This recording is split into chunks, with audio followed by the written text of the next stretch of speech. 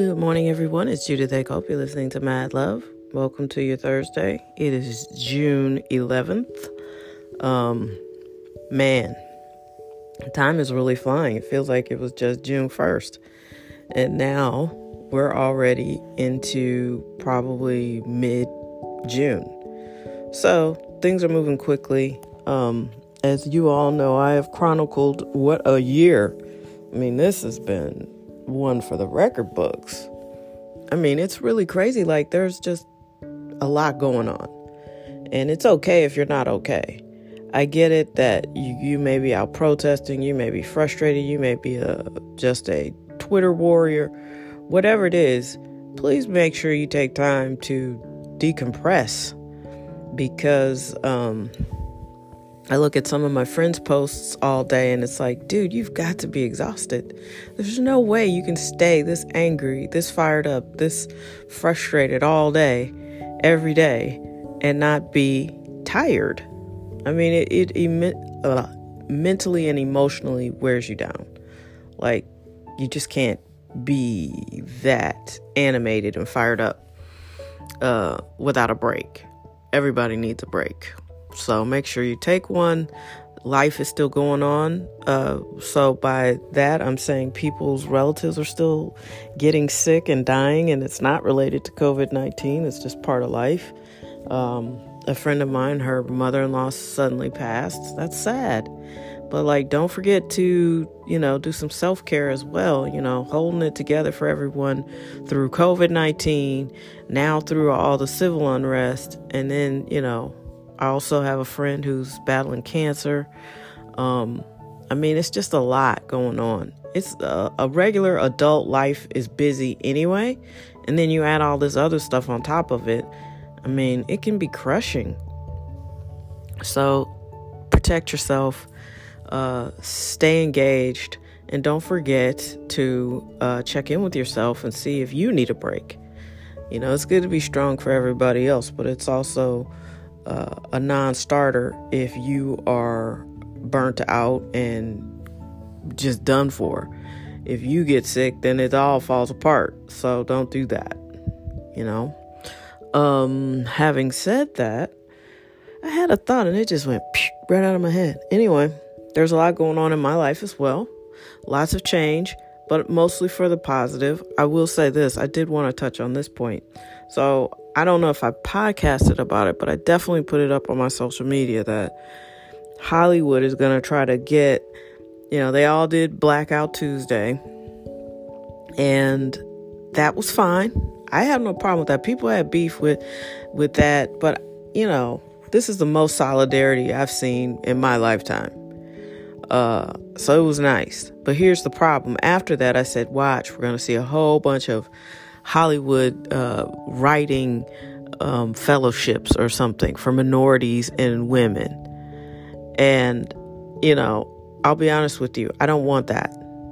I don't need your fellowship. I don't need your 6-week program or, pack up and move I'm not 25. I'm not doing that.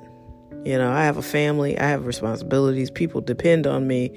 I cannot pick up and go live in LA on $1,200 a month or something crazy like I did when I was 20. I'm not doing it.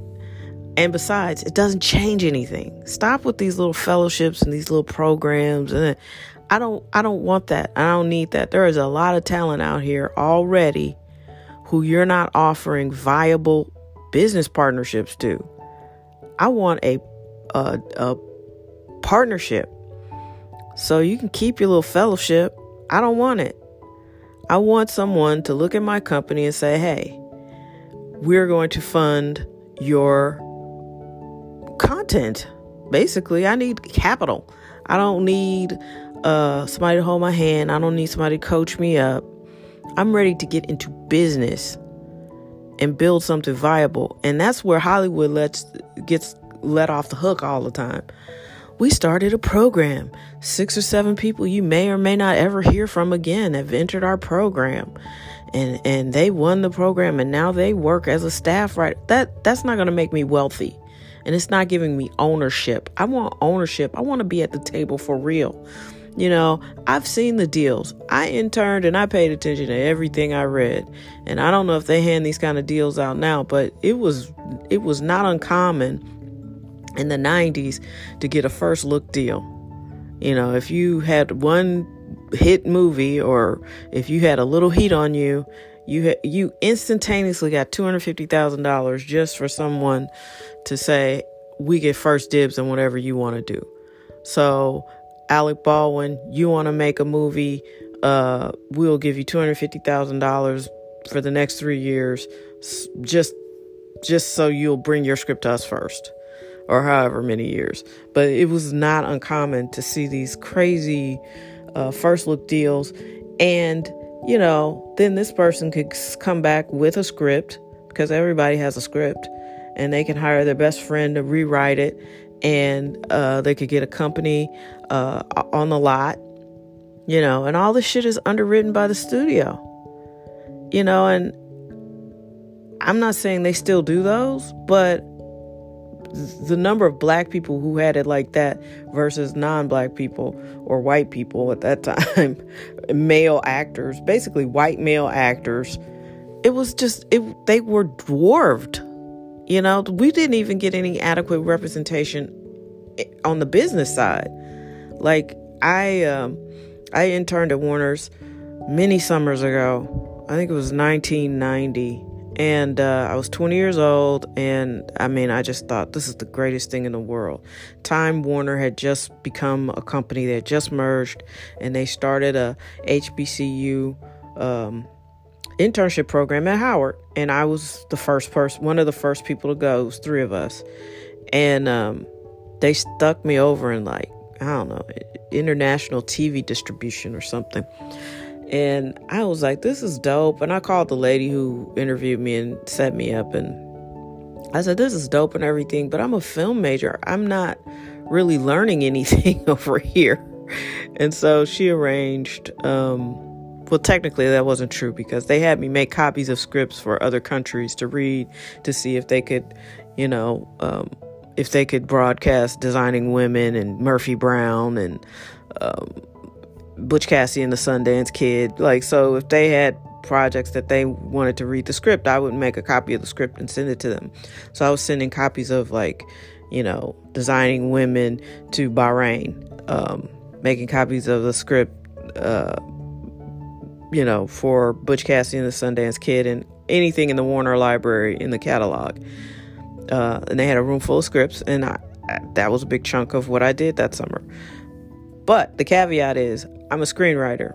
So, and nobody said anything, but I went to work with this giant black duffel bag. It wasn't a purse. Nobody said anything. So it was like, oh, copy of the script for Bahrain, copy of the script for Judy, copy of the script to, Czechoslovakia, copy of the script for Judy. And that's how I came home with every day I had a script in my bag. And, I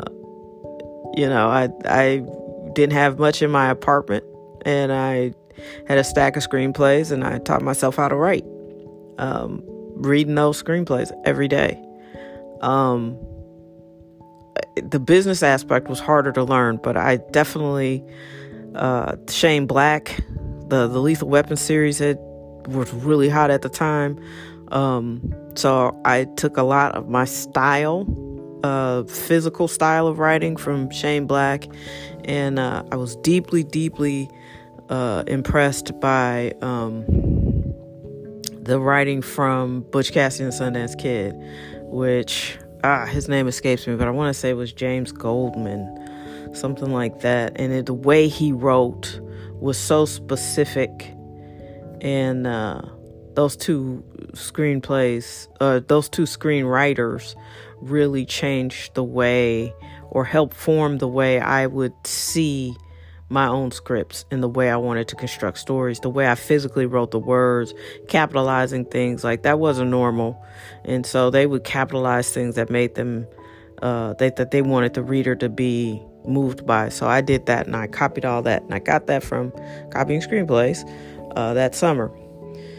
Then I did complain. I was like, dude, I'm a film major. I'd really like to see some, the lot. So I got on the lot for 2 weeks. And in that 2 weeks, I saw no black executives. There were female executives, but one of them was Jim Henson's daughter. And that summer, I think her father suddenly passed. So I think rumor had it that they were going to try to groom her to be president. But then when her dad died, man, this was crazy. I remember I was on her desk. That's how they said it. Go on her desk. But you're not on the desk, literally. You're just sitting there answering phones. I disconnected so many people. I just was not, I'm not a good secretary. Never have been. No disrespect to anyone. I'm not putting the work down. I just can't do it. So mad respect to people who can. I just wasn't good at it. And, but I do remember everybody was like, don't look at the faxes. Yes, faxes. Don't look at the faxes. So, she was getting all these faxes regarding her father's estate. And I can tell you, I've never seen so many zeros in my life because of course I'd pull the fax off the machine and read the fax. Shit, don't look at it. Okay. And then I just read everything I could get my hands on because no one would talk to me. That was the other weird thing. To finish that up though, her inheritance, whatever they were working out, because he died without a will, it was just huge numbers. And so she, of course, went on to run her father's company in his absence. But she was one of the few executives I was working for. Lucy Fisher and Jack Valenti's daughter was there, and God, she looked just like him, Courtney Valenti. There were a lot of names that you would recognize because their parents were somebody in the industry, I think. I felt like that's what was happening, but I can't remember anybody else specific. Well, Lisa Henson, Courtney Valenti, that kind of thing. But yeah, it was crazy, and there were women, but the men, it was, Bill Gerber. You can look these names up. They've gone on to produce a lot of big films. Bill Gerber, Lorenzo di Bonaventura, Tom LaSalle. I was on their desks as well. So in this 2-week period, I was moving around, just answering the phones. And nobody will talk to you. It's not, these VPs, they were just real standoffish. And then somebody said, well, they're not going to talk to you because they think you're there for their job. And I was like, you've got to be kidding. There are no black people in here. It's just me. And I'm clearly young with no money and no contacts. I'm up here. I was wearing jeans and T-shirts every day. I mean, they were cute, but I did not even look like I was trying to, and I didn't want to be an executive. I'm an executive now by necessity, but I wanted to be talent purely. I just wanted to write. And it was like working in a freezer locker. Nobody would talk to you. You could hardly get I just hated working on the lot. I loved being there. It was fun to walk around the sets. It was fun to see Clint Eastwood's production office. It was fun to, see even Chevy Chase. I don't think he was acting. That dude's really clumsy. I watched him walk across the lot and I was like, wow, he really is not sure on his feet. It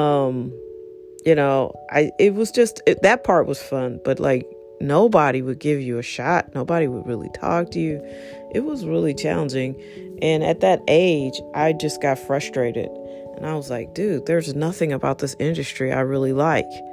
And so we fast forward. I think the only person of color I saw on the lot and doing business was Benny Medina. And that Fresh Prince was about to take off. So it's other than him, I don't remember seeing a person of color. I remember hearing Bill Gerber share how upset he was that Prince's new movie wasn't that good. I want to say it was Graffiti Bridge, and I have to say I can't blame him. That is not a good movie. I'm not sure what Prince was thinking. They all wanted Purple Rain too. But yeah, it was just deep. And so I'm saying all that to say, I remember my feelings about being on that lot 20 years ago, more than 20 years ago. And, it was upsetting because, it just didn't feel like a creative space, and it didn't feel welcoming to me. I think the black directors and producers at the time, I didn't see them on the lot, but people were talking about the New Jack City dude. I can't think of that screenwriter. Barry Michael Cooper. He had 3 names. Sorry, I wasn't expecting to talk about him, but his name, he was the hot screenwriter because he had done New Jack City, and everybody was talking about him. But it wasn't in any real definitive way. It was like moving product. You know what I mean? Like, there were people who had, and Chevy Chase was making a terrible movie for them at that point. I can't remember the name of it, but it was not a hit, and it was costing them tons of money.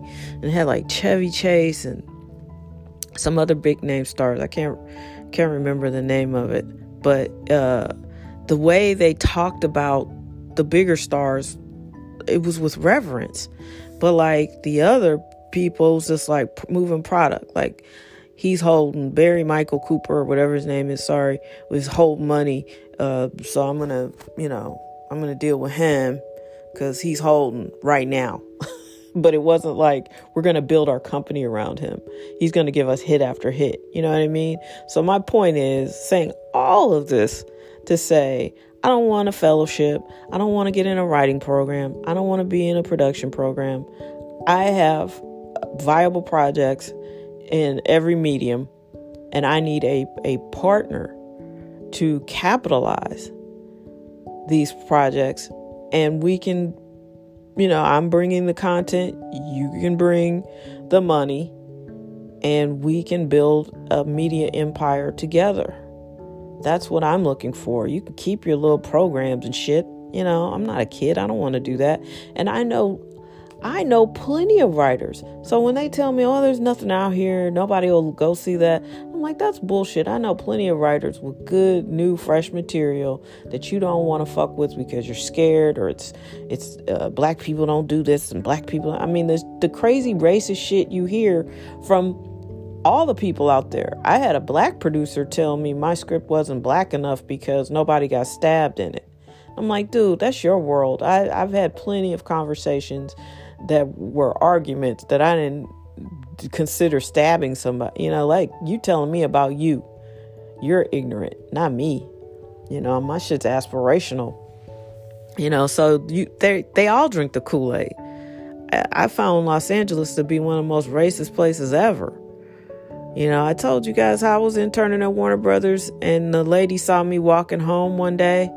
And she had to be about my age now, or probably younger. I can't tell. I was young. I didn't know. I was like 20. And she was like, you take the bus, you walk. The bus is just for Mexicans. I think she said the bus is for Mexicans and poor people. And I was like, I was just stunned. I knew that was probably the most racist thing I had heard at that point in my life. But stay tuned. I kept working, and I kept hearing things that were questionable on the lot. So yeah, I'll say you guys have had a history of racism problems. Warner Media dude, the Warner Media CEO acknowledged that Warner Media has a race problem. I'll say you've had it for a while too. And if you really want to change it, put us in the rooms where the business is happening, not just people you want to pimp out for a few scripts or a few CDs, or let's make 3 hit records with this dude and then be done with him. No, put me in business. I'm a content machine. I'm Drake, and kudos to Drake. He's doing it right. But anyway, I'm ranting because I'm really passionate about this. I think Hollywood always gets off the hook with some old bogus deals that they create. You may or may not ever hear from these people again. Who's the next Shonda Rhimes? You love Ryan Murphy. Who's the next Ryan Murphy? Give people a real shot. We out here.